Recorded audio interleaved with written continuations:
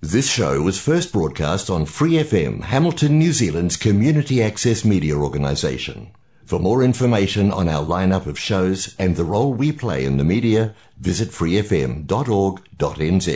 Hi, it's Vanessa from the Fighting Stigma Show on Free FM. Are you a Waikato local? Do you have an idea for a radio show? Do you want to try your hand at being a content creator on Free FM? If so, check out our website on freefm.org.nz or find Free FM on Facebook and get in touch. Hola amigos, aquí inicia el programa Arritmia presentado por Angie Rodríguez, coach ontológico profesional, transmitido por Free FM 89.0 los sábados a las 7 de la noche desde Hamilton, Nueva Zelanda. Los invitamos a escuchar y a compartir el programa dando clic en el link publicado en la página de Facebook Arritmia NZ y también nos pueden encontrar en Twitter y en YouTube.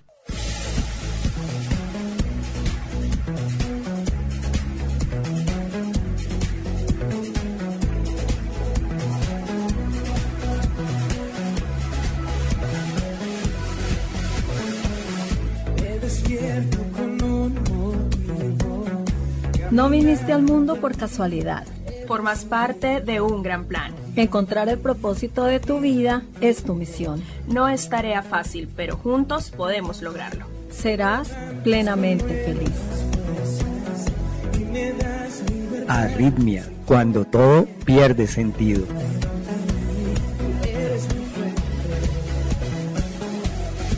Arritmia, transmitiendo desde Free FM 89.0 Real Community Radio, Hamilton, Nueva Zelanda.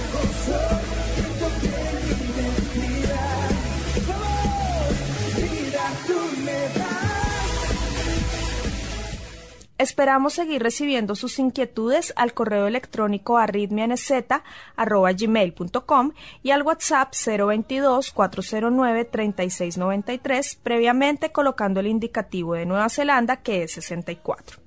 Los dejamos a continuación con Angie Rodríguez, iniciando con el tema del día. ¿Cómo te sientes el día de hoy? Yo me siento animada y me quiero llevar inspiración. El tema de hoy es Nacido de lo Alto. Veremos Juan capítulo 3, versículos del 1 al 16. Pedimos la bendición de Dios para meditar en esta palabra. Había un hombre de los fariseos que se llamaba Nicodemo, dignatario de los judíos. Este vino a Jesús de noche y le dijo: Rabí, sabemos que has venido de Dios como maestro, porque nadie puede hacer estas señales que tú haces, si Dios no está con él. Le respondió Jesús: de cierto te digo, que el que no nace de nuevo no puede ver el reino de Dios. Juan 3, 1 al 3. Nicodemo era uno de esos judíos que también había quedado fascinado con los milagros de Jesús. Eso fue lo primero que le dijo cuando se acercó a él. Pero a lo largo de la conversación que ambos tuvieron, quedó evidencia que a pesar de la admiración que las obras de Jesús le producían, todavía no había llegado a entender la necesidad del nuevo nacimiento. Los fariseos eran la secta religiosa más numerosa y respetada del judaísmo en los días de Jesús.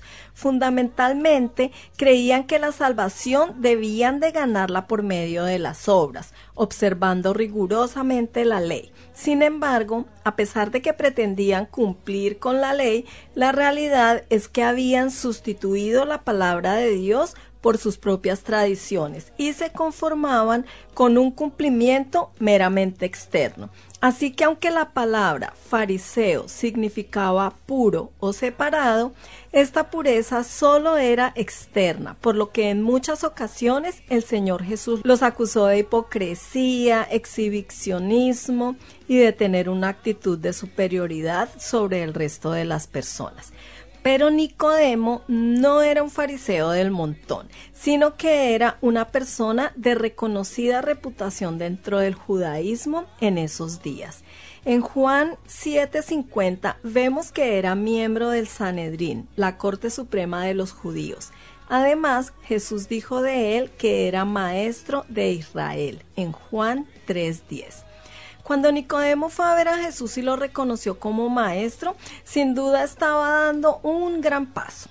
Podemos imaginarnos la cantidad de prejuicios que tuvo que superar este anciano miembro del Sanedrín para reconocer a un Galileo sin formación en las escuelas de los rabinos de Jerusalén como un maestro enviado de Dios y venir a consultarle sobre temas espirituales de máxima importancia. Nicodemo había hecho una deducción lógica. Las señales que Jesús hacía evidenciaban con claridad que Dios estaba con él. Nuestro texto dice que respondió Jesús y le dijo, pero realmente Nicodemo no había hecho ninguna pregunta. El Señor estaba viendo el corazón de este fariseo y contestando a su inquietud más profunda. ¿Cómo puedo entrar en el reino de Dios? En su respuesta, Jesús fue directamente a la clave del asunto. El hombre en su estado actual no puede salvarse por sí mismo, tal como creían los fariseos, sino que le hace falta una nueva naturaleza. La idea de nacer de nuevo encerraba mucho más de lo que Nicodemo pensó en un principio. Por su contestación vemos que él solo entendió nacer otra vez, pero no alcanzó a ver que en las palabras de Jesús estaban también implícita la idea de nacer de un modo diferente, de otra naturaleza. El Señor tuvo que dedicar tiempo a explicarle que si nacía de la misma manera que la primera vez, todo acabaría siendo al final igual. Era necesaria una nueva naturaleza. Nicodemo quedó perplejo por la declaración de Jesús. Su mente estaba intentando buscar una solución para estas enigmáticas palabras. ¿Cómo puede un hombre nacer siendo viejo? ¿Puede acaso entrar por segunda vez en el vientre de su madre y nacer? El Señor explicó el camino que todos los hombres, no solo Nicodemo, deben seguir para nacer de nuevo. El que no naciere del agua y del espíritu. ¿Pero qué fue lo que quiso Jesús decir con esto? En principio no encontramos mucha dificultad en la expresión nacer del espíritu, pero en cambio el agua aparece en el Nuevo Testamento como símbolo de varias cosas. Por ejemplo, el apóstol Pablo se refirió al agua como un símbolo de la palabra de Dios que nos limpia. Efesios 5:26. El Señor la utilizó en otra ocasión como símbolo del Espíritu Santo. Juan 7:38-39. Y otros piensan en el agua como un símbolo del bautismo cristiano. ¿Pero qué? ¿A qué se refiere exactamente? Por ejemplo, Nicodemo no pensaría que Jesús le estaba hablando del bautismo cristiano, puesto que este todavía no existía.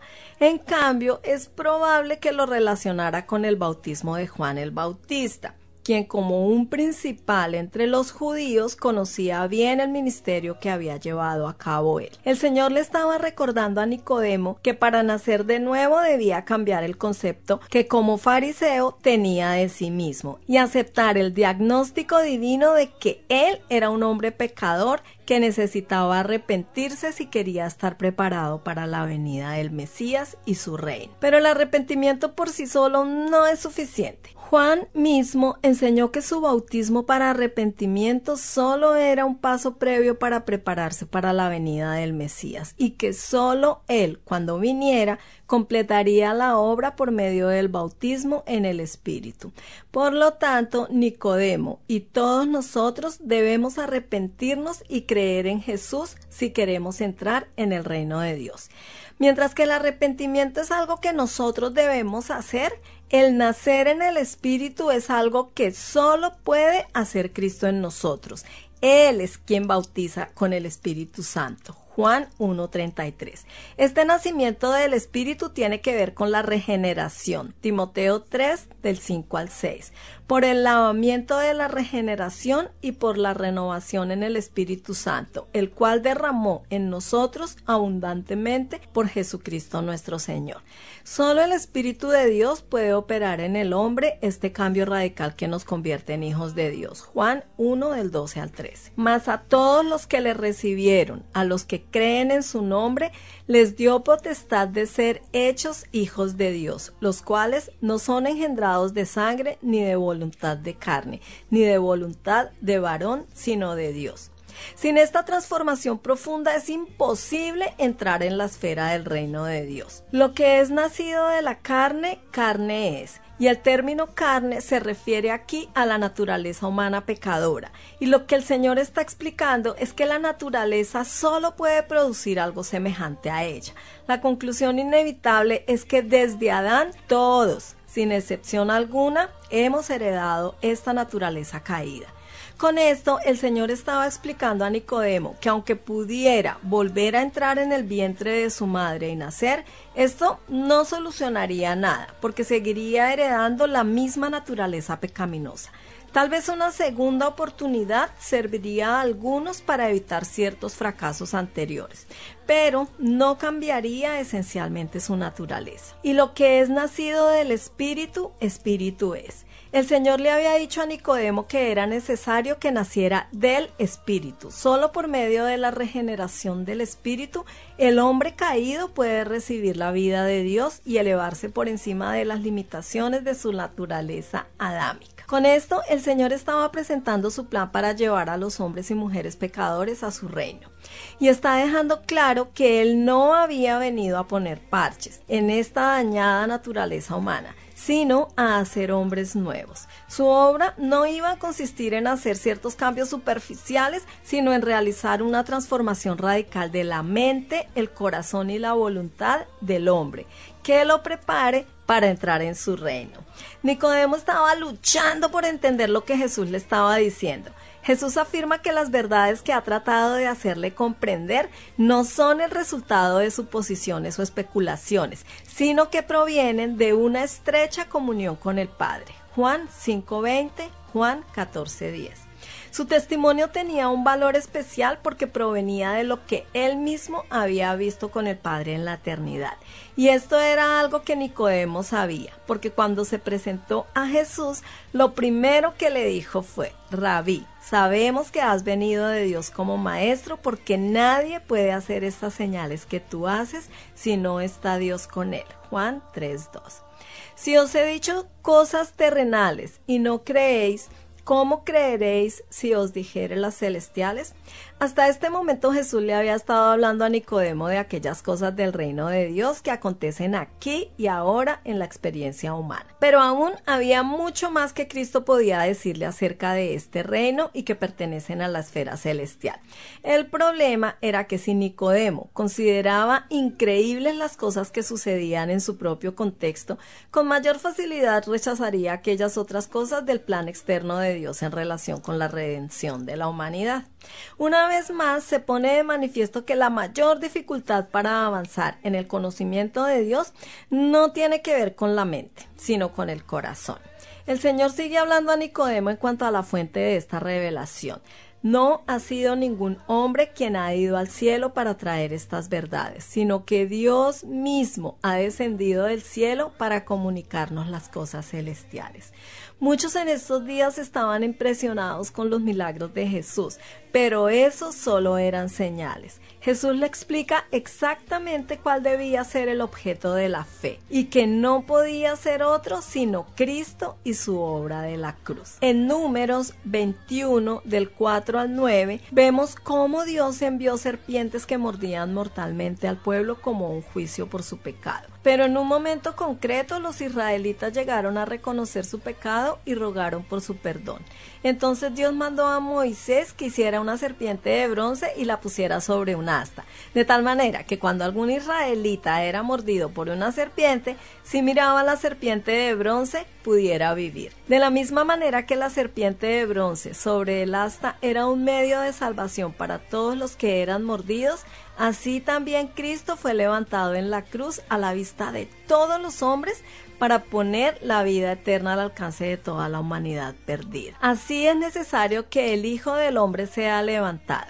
Esta es la segunda vez que la expresión "es necesario" aparece en este pasaje. La primera fue en Juan 3:7. Os es necesario nacer de nuevo. Y la segunda la encontramos en Juan 3:14.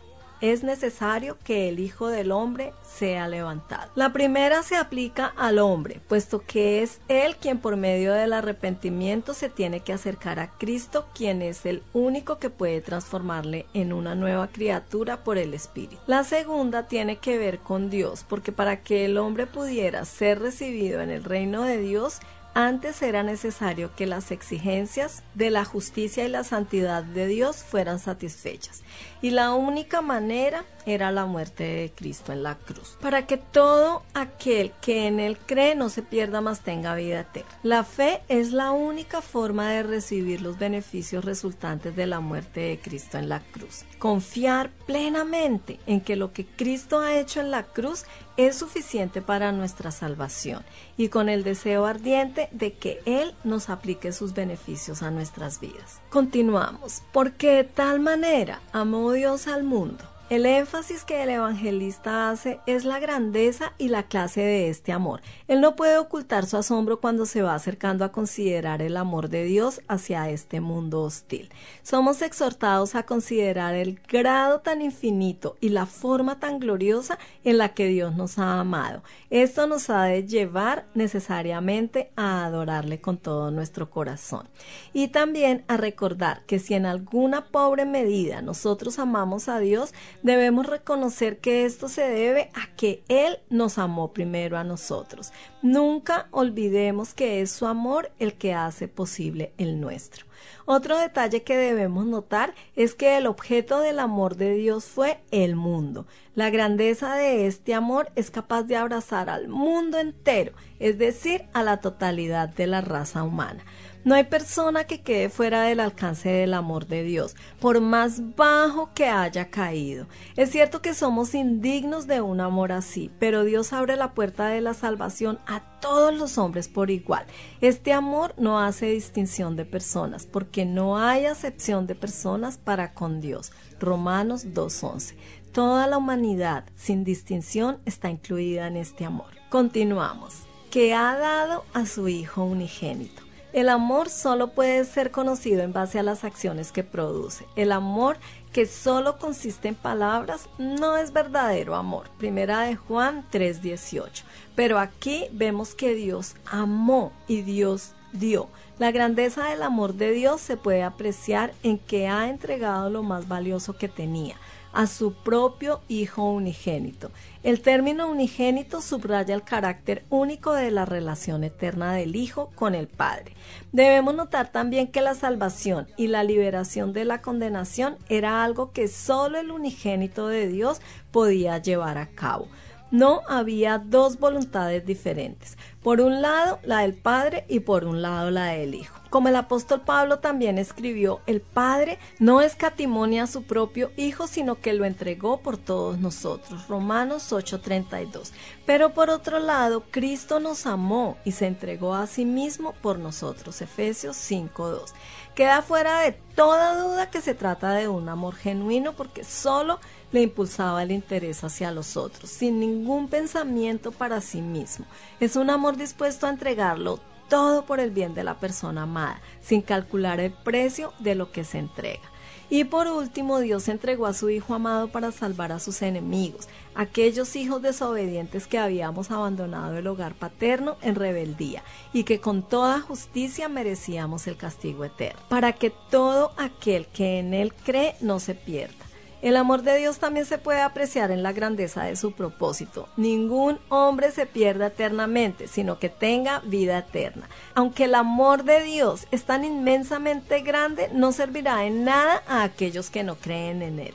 Esta verdad se subraya por 3 veces en estos versículos, Juan 3:15, 16 y 18. No debemos olvidar que esta corriente de vida no fluye automáticamente, sino que se pone a la disposición de todo aquel que cree, dejando todo esfuerzo propio sin pretender mérito alguno para descansar como un niño en el Hijo.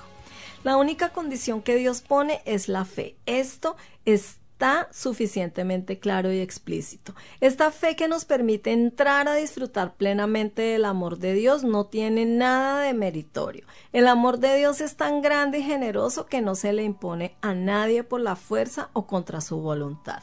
El tipo de vida que Dios promete a los que creen en Él es eterna, porque nunca se termina, pero también será diferente en cuanto a la calidad de la vida que caracteriza a esta era presente. Sin lugar a dudas, no hay una posesión que se pueda igualar a esta. Esto es Arritmia. En síntesis, el nuevo nacimiento es absolutamente esencial para entrar en el reino. Esto se refiere a un nuevo comienzo radical que procede de lo alto, lo cual significa que es Dios el que debe realizarlo. Es un segundo nacimiento, pero procede de lo alto. Estar en el reino de Dios es pertenecer a Dios, es formar parte de su gobierno, de su reino, de su dominio.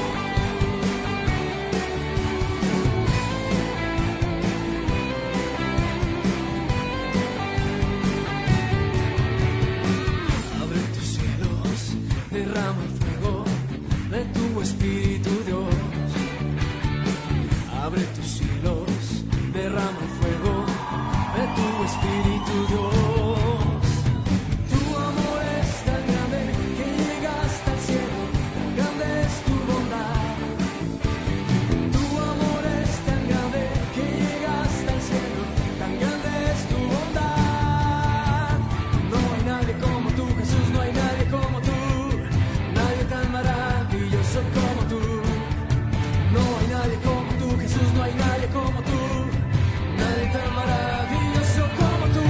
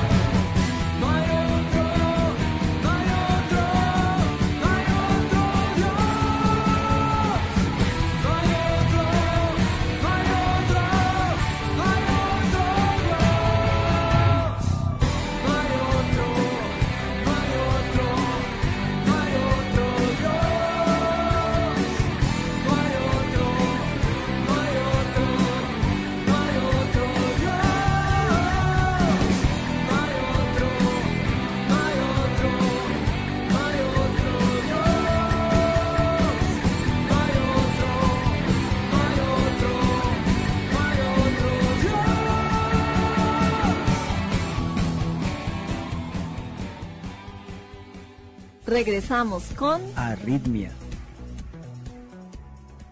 Hace pocos días alguien me dijo que no sabía cómo orar, que no sabía cómo acercarse a Dios. Y es que para hacerlo no es necesario tener un gran discurso preparado, sino que solo se necesita un corazón sincero.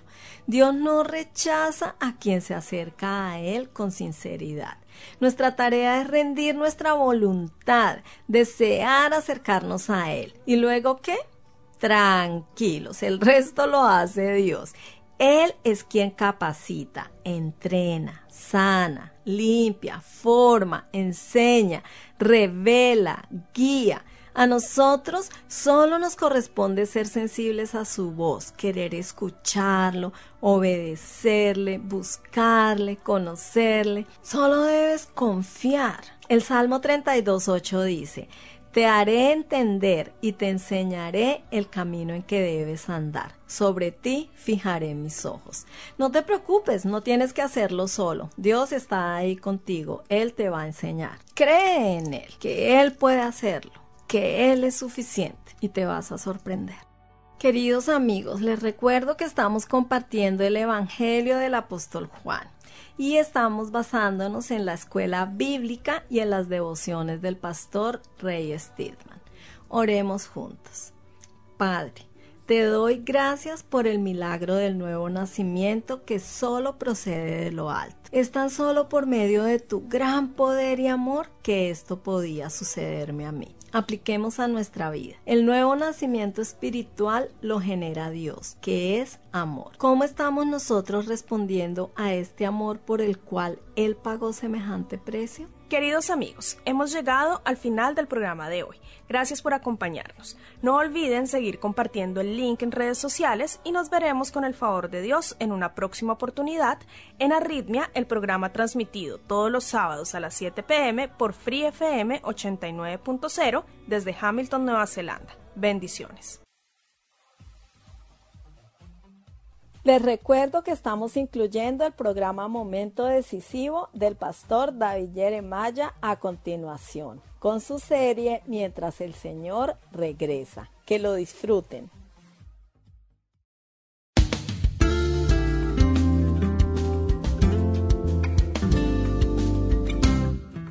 Postergación.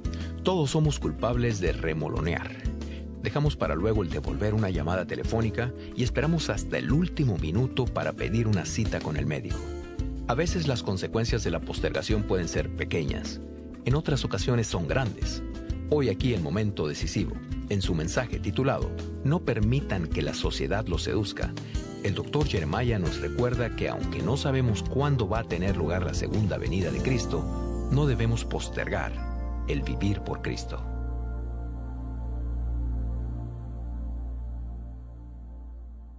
Con ustedes, el maestro bíblico de Momento Decisivo, el Dr. David Jeremiah, en la voz de Miguel del Castillo, con unas pocas palabras de introducción antes del mensaje de hoy. Gracias por escucharnos hoy. Nos entusiasma la oportunidad que hemos estado teniendo de estudiar juntos el capítulo 24 del libro de Mateo. Hoy vamos a terminar lo que empezamos ayer hablando de lo fácil que es en estos días dejarnos seducir por nuestra cultura, dejarnos atrapar por una actitud indolente o descuidada o encallecida en cuanto al retorno de Cristo. He hablado con pastores que se dejan atrapar por eso. No hace mucho, uno de ellos me dijo que nunca predica sobre el libro de Apocalipsis o sobre el libro de Daniel porque eso no es el propósito del ministerio. Dijo que no tiene nada que ver con la vida de hoy. Bien, una persona que dice eso está delatándose porque no entiende las Sagradas Escrituras. Diremos más de esto en unos momentos. Ahora es tiempo de que empecemos nuestro estudio en este día, así que abra su Biblia en Mateo capítulo 24, continuemos nuestra consideración de qué hacer hasta que Cristo vuelva.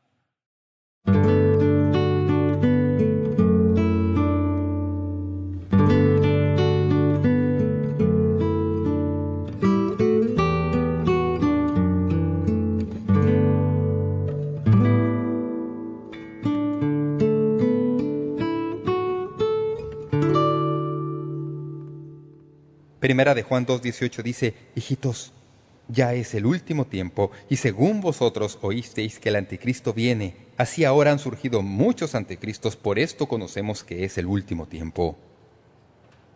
Estoy apenas dándoles unas breves muestras del Nuevo Testamento desde el mismo principio hasta el mismo fin, y cuando se pasa al libro de Apocalipsis, lo último que se anota en la palabra de Dios de los labios del Señor Jesús, que se anotan de Él dice, ciertamente vengo en breve. Amén. Apocalipsis 22:20. Quiero que sepan, amigos y amigas, que todo esto no es algo que yo me inventé. Esto no es simplemente interés apocalíptico, no es simplemente sensacionalismo. Esto viene de la palabra de Dios y es todo respecto al hecho de que Jesús vuelve. Una de las dimensiones faltantes en la Iglesia de Jesucristo, según lo veo hoy, es que ha sacado esto del centro de nuestro sistema de creencias y se le ha empujado a la periferia, con la idea de que ya no es pertinente a los asuntos y problemas importantes que enfrentamos hoy. Amigos y amigas, no hay ninguna doctrina más relevante para lo que enfrentamos en nuestra generación que esta verdad. Pronto, muy pronto, vamos a comparecer delante del Señor y rendir cuentas de todo lo que hayamos hecho en la carne. Será mejor que creamos eso. Si no creemos eso, no vamos a vivir como debemos vivir. Así que, a los discípulos les enseña que tomen esto en serio. Quiero que en este mensaje observemos estos versículos y notemos 3 actitudes contra las que Jesús nos advierte, actitudes que para nosotros son muy fáciles de adoptar como creyentes en esta generación. Primero, Jesús advierte en contra de una actitud indolente. Alguien ha dicho, ¿cuál es la diferencia entre ignorancia e indolencia? No lo sé, ni me importa. Así es como son muchas personas. Así es como piensan en cuanto a estas cosas del futuro. Pero Jesús les advirtió, y muy efectivamente a menudo, contándoles un relato o usando una parábola del Antiguo Testamento. Leemos en Mateo 24:37. Mas como en los días de Noé, así será la segunda venida del Hijo del Hombre. Porque como en los días del diluvio estaban comiendo y bebiendo, casándose y dándose en casamiento hasta el día en que Noé entró en el arca, y no entendieron hasta que vino el diluvio y se los llevó a todos, así será también la venida del Hijo del Hombre. Ahora, detengámonos ahí por un momento. ¿Qué está diciendo? He oído toda clase de mensajes sobre este pasaje en particular. Cuando uno retrocede a Génesis, capítulo 6, versículo 5, en donde describe el mundo antes del diluvio, ese breve versículo lo capta bien. Dice, y vio Jehová que la maldad de los hombres era mucha en la tierra y que todo designio de los pensamientos del corazón de ellos era de continuo y solamente el mal. ¿Suena eso como descripción de toda sociedad actual? Quiero decir, es un versículo bastante bueno, ¿verdad? Para describir las cosas con las que nosotros tenemos que lidiar y la cultura impía en que vivimos. No soy profeta de ruina. Quiero decir, disfruto del mundo bueno que el Señor nos ha dado. Pero si veo que la maldad está siendo cada vez más y más intensa, el punto es que cuando se leen las cosas que publican los periódicos, uno se pregunta, ¿quién podría jamás en el mundo haber concebido tal cosa? ¿Quién pudo haber pensado semejante cosa? Dice aquí que en los días antes del diluvio, la maldad del ser humano era grande y todo designio de los pensamientos del corazón del ser humano era continuamente el mal. Así eran las cosas en ese entonces. Hacia eso se dirigían, sin un serio despertamiento espiritual en esa cultura. Pero, habiendo dicho esto, no es de eso que Jesús está hablando al decir que estaban comiendo y bebiendo y casándose y dándose en matrimonio hasta el día en que Noé entró en el arca. He oído predicadores que dicen, ¿ven lo impío que era esa cultura? Estaban comiendo como glotones, estaban emborrachándose hasta quedar dormidos debajo de la mesa. No sé qué hacen con las siguientes 2 frases, casándose y dándose en casamiento, porque a mí eso me suena bastante sano. ¿Qué es lo que Jesús estaba diciendo? Y observen esto. ¿Qué será como fue en los días antes del diluvio? Antes del diluvio, la cultura simplemente estaba haciendo lo que normalmente hacía. Comían, bebían, se casaban y se daban en casamiento. No cambiaron nada. Era vida como todos los días. Y aquí tenemos al buen Noé, predicando hasta desgañitarse. ¡Va a llover! Ese es el único mensaje que tenía. Lo predicó todos los días por 120 años y todos pensaban que el hombre estaba loco, que había perdido un tornillo. Y le decían, ¿qué quieres decir? Ni siquiera sabemos lo que es la lluvia. porque antes de ese tiempo nunca había llovido en el planeta Tierra. Lo sabían. Lo que habían tenido era vapor. Y mientras predica el mensaje de la lluvia, está construyendo algo en su patio. Quiero decir, es algo enorme. Parecía un hotel. Y anda predicando por 120 años. Será mejor que arreglen las cuentas. El castigo va a venir. ¿Y qué hizo la gente? Simplemente siguieron comiendo y bebiendo, casándose y dándose en casamiento, haciendo lo que siempre hacían, sin cambiar nada.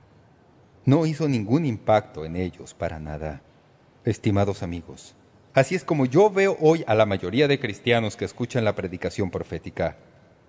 Pues bien, como sabes, el doctor Jeremiah ahora está metido en esto de la profecía. Probablemente va a escribir otro libro.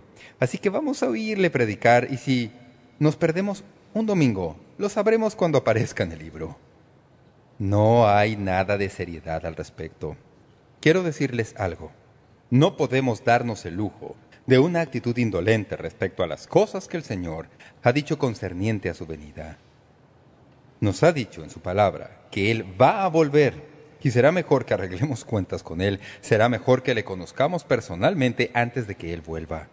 Luego dice aquí que cuando Él venga, van a haber cosas seguras que suceden. Va a haber algunos que son llevados y otros que no. Está hablando de su segunda venida. Quiero que esto quede muy claro. Mateo 24:40. Entonces estarán dos en el campo. El uno será tomado y el otro será dejado. Dos mujeres estarán moliendo en un molino. La una será tomada y la otra será dejada. Velad pues, porque no sabéis a qué hora ha de venir vuestro Señor. Ahora bien, en el contexto original de este pasaje, en Mateo 24, es exactamente lo opuesto de lo que pensamos. El que es llevado en castigo, y el que es dejado para ir al reino. Pero, ¿no es ese a propósito un cuadro de lo que va a suceder en el rapto? Como saben, habrá gente, y de repente el Señor va a volver y muchas personas simplemente desaparecerán. No quiero dármela de listo en cuanto a esto, pero algunas iglesias ni siquiera perderán el compás. Pero muchas iglesias van a tener abundantes bancas vacías el domingo siguiente, porque el pueblo de Dios se habrá ido. Jesús dice que sea lo que sea que hagamos, no tengamos una actitud indolente al respecto. Toda mi vida he oído hablar del rapto. He asistido a conferencias proféticas. Mi papá predicaba sobre la profecía. Recuerdo las cruzadas de evangelización. Tenía incluso una cruzada evangelizadora que era como una noche del rapto. La segunda venida de Cristo. Y uno llevaba a todos los amigos y algún predicador conocido o invitado pasaba al púlpito y predicaba sobre la segunda venida de Cristo y mucha gente era salvada. Había jóvenes que eran salvados. Los veíamos por todas partes. Y, ¿saben? Nos volvimos muy indolentes al respecto. Hay incontables iglesias en la actualidad que nunca oyen un sermón profético en toda la experiencia de esa iglesia.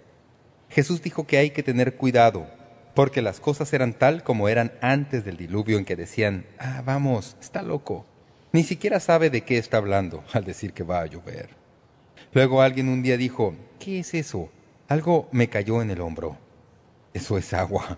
Y aquí viene otra.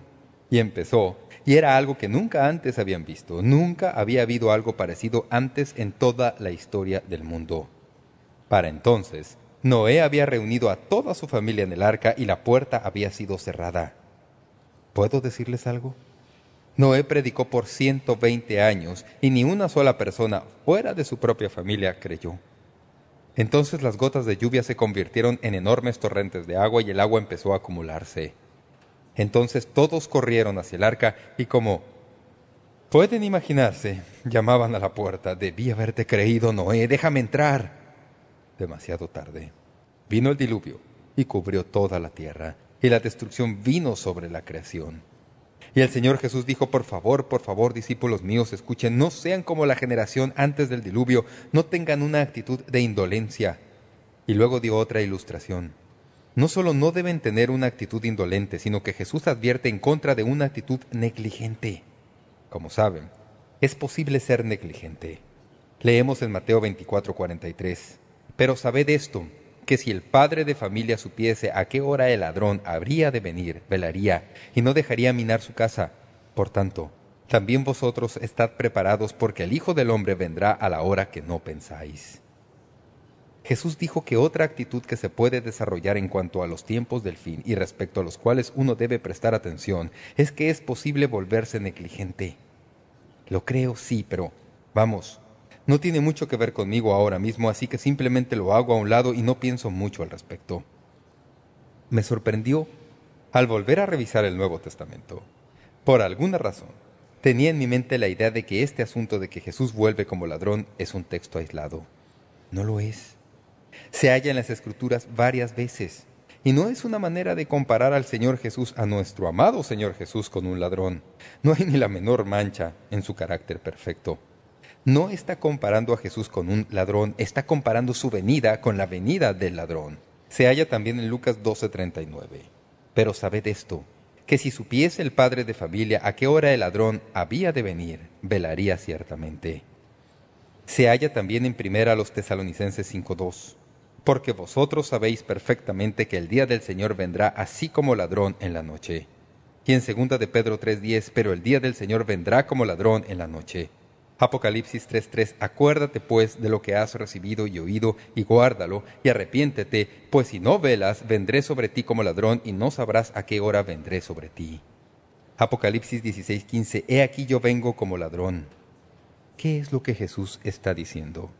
Está diciendo que no será fácil que uno sepa en qué momento Él va a venir, así que uno tiene que estar listo todo el tiempo. No sea negligente como para decir, pues bien, como sabes, no va a venir. Estoy seguro de que no va a venir en mi vida. Tal vez usted tiene unas cuantas tablas proféticas en casa y se ha figurado todas las minuciosidades y ha hecho los cálculos y piensa que todavía tiene por lo menos unos 80 años por delante y piensa que no va a vivir todo ese tiempo, así que simplemente decide que no va a preocuparse al respecto. Amigo y amiga, qué necedad. Cristo viene como ladrón. No lo va a anunciar. Usted no lo sabrá. No habrá ninguna manera para que usted se prepare al instante, así que tiene que estar listo todo el tiempo. No sea negligente al respecto. Nosotros podemos volvernos negligentes en cuanto a las cosas, especialmente como cristianos, especialmente si uno está en una iglesia en la que se ve expuesto a cosas como esas todo el tiempo. De cierta manera lo tomamos como si nada. Sí, bien, me alegro. Pienso que soy un pretribulacionista. No lo sé. A lo mejor soy un premilenarista, no lo sé, pero por así decirlo, me alegro de estar aquí. Así que déjeme decirle algo. No sea negligente, no sea indolente, como que el asunto no importara. No sea negligente, como si no tuviera que preocuparse por eso. Luego, Jesús relata otro breve episodio en el mismo pasaje. Jesús advierte en contra de una actitud encallecida. Esto es lo que dice Mateo 24:45. ¿Quién es, pues, el siervo fiel y prudente, el cual puso su señor sobre su casa para que les dé el alimento a tiempo? Bienaventurado aquel siervo al cual cuando su señor venga le haya haciendo así. De cierto os digo que sobre todos sus bienes le pondrá. Pero si aquel siervo malo dijera en su corazón, mi señor tarda en venir, y comenzare a golpear a sus consiervos, y aun comer y a beber con los borrachos, vendrá el señor de aquel siervo un día que éste no lo espera, y a la hora que no sabe, y lo castigará duramente, y pondrá su parte con los hipócritas. Ahí será el lloro y el crujir de dientes. Vaya, el Señor relató unas cuantas historias, ¿verdad? Y Él dijo que de esto es de lo que se trata. Todos somos mayordomos de los bienes que Dios nos ha dado. Cada uno de nosotros. No tenemos nada que sea propiamente nuestro. Simplemente lo administramos para el Señor. Así que Jesús cuenta la experiencia de un hombre que tenía 2 criados y se fue a un país distante, y deja a sus criados para que administren sus bienes. Cuando regresa, uno lo ha administrado bien, pero el otro no pensó que su patrón fuera a volver por un largo tiempo. Así que de una forma encallecida, abusó de su confianza. Maltrató a los criados, desperdició sus dones. De repente, aquí viene el patrón. El comentarista William Barclay, que sabe cómo contar relatos, estaba escribiendo sobre este pasaje de la Biblia e incluye un relato. Dice que hay una fábula en la que 3 diablos aprendices vendrían a la tierra para terminar su aprendizaje, y hablando con Satanás antes de venir a la tierra, el primero dijo, voy a ir allá abajo, y cuando llegue allá, les diré que no hay Dios. Satanás dijo, eso no va a engañar a nadie. Todos saben que hay un Dios.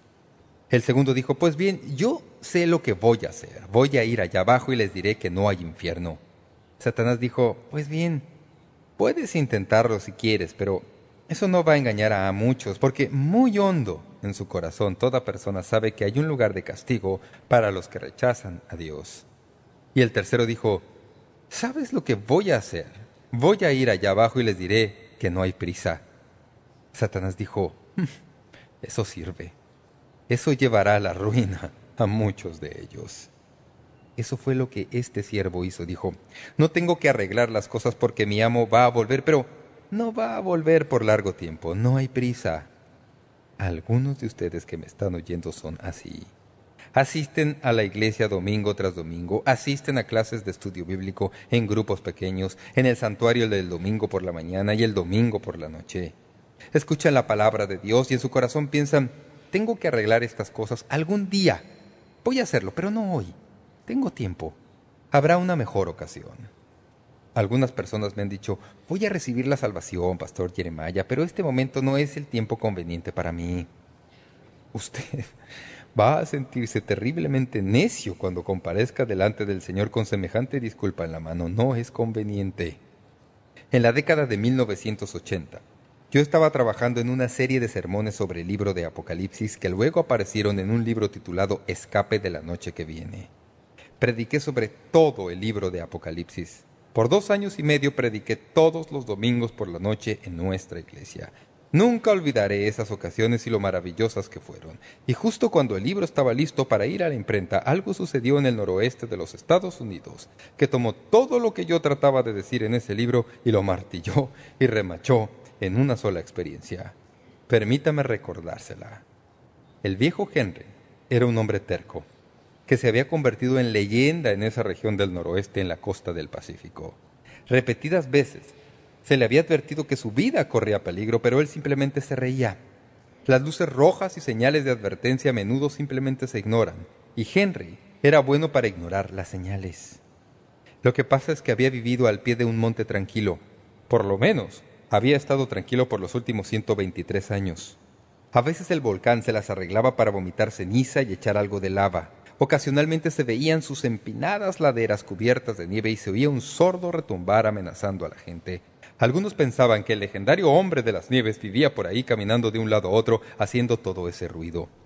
Pero, como recordarán, el volcán Santa Elena estaba hirviendo por dentro, listo para desatar su fuerza sobre los admiradores descreídos.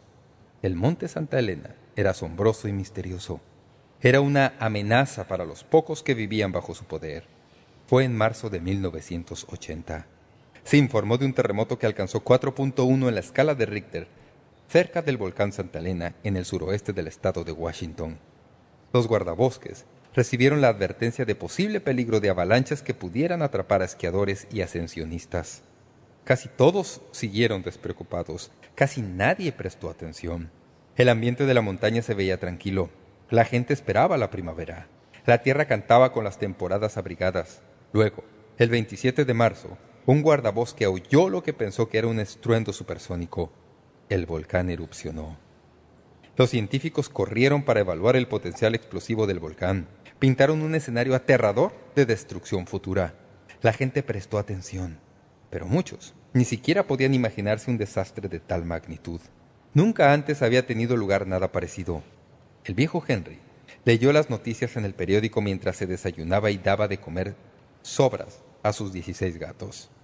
Nadie sabe más en cuanto a este monte que Henry, y el volcán no se atreverá a estallar en sus narices, fanfarroneó. Días y semanas pasaron. Algunos se impacientaron con los reportajes negativos de los geólogos. La gente dejó de preocuparse por algo que pudiera ocurrir y quería volver a sus actividades de costumbre. Todos oían a los geólogos decir lo que querían oírles decir. De todas maneras, en realidad, nadie estaba prestando atención. Cuando los alguaciles subalternos ordenaron a todos los residentes de las orillas del lago Sprit, al pie de la montaña, que evacuaran, Henry dijo, «Escuchen, yo estoy divirtiéndome de lo lindo viviendo mi vida solo. Yo soy el rey de todo lo que veo. Tengo abundante licor. Tengo comida para 15 años y voy a sentarme sobre un tronco y de aquí no me muevo.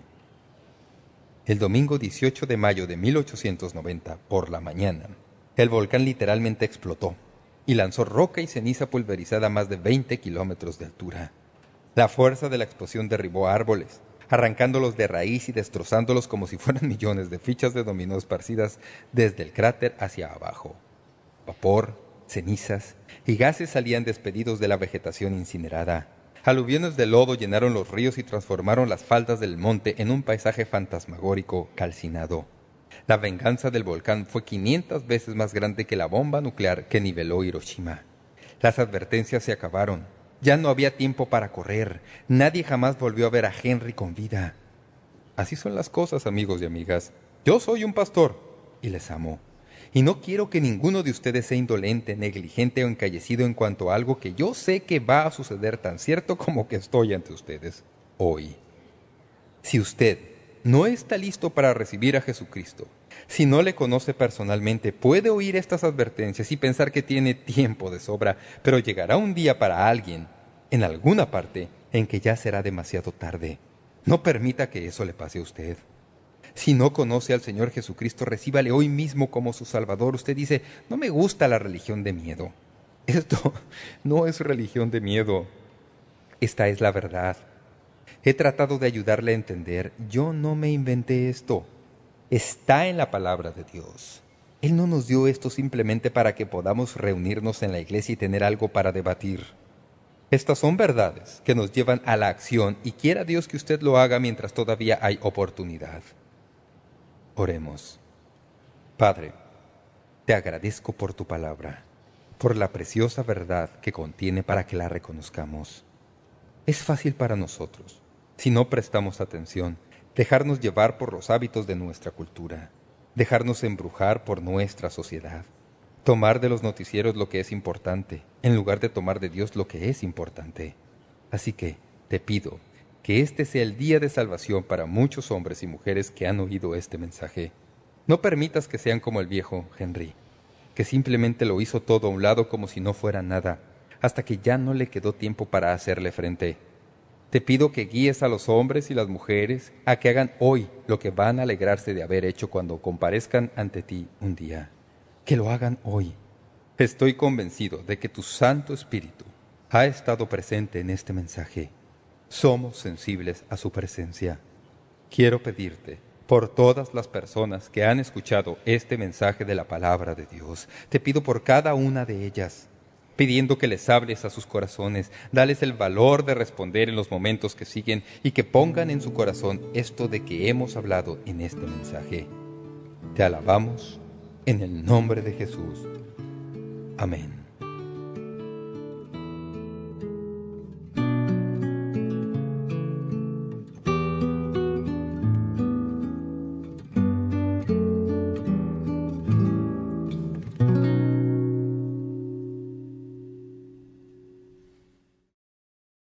Espero que usted haya notado la importancia de tener la perspectiva correcta en cuanto al retorno de Cristo. El lunes pasaremos al capítulo 25 del Evangelio de Mateo. La lección se titula Ocúpense hasta que yo regrese. Para ustedes que tal vez piensen que el tener la perspectiva correcta en cuanto a la profecía y el futuro lo pone a uno en un modo pasivo en donde nos volvemos muy indolentes y ociosos, no querrá perderse el programa del día lunes. Porque las órdenes de marcha para la iglesia cristiana se hallan aquí, en Mateo, capítulo 25. Asegúrese de solicitar su ejemplar del libro mientras el Señor regresa durante este mes. Les habló David Jeremiah. Volveremos a vernos el lunes.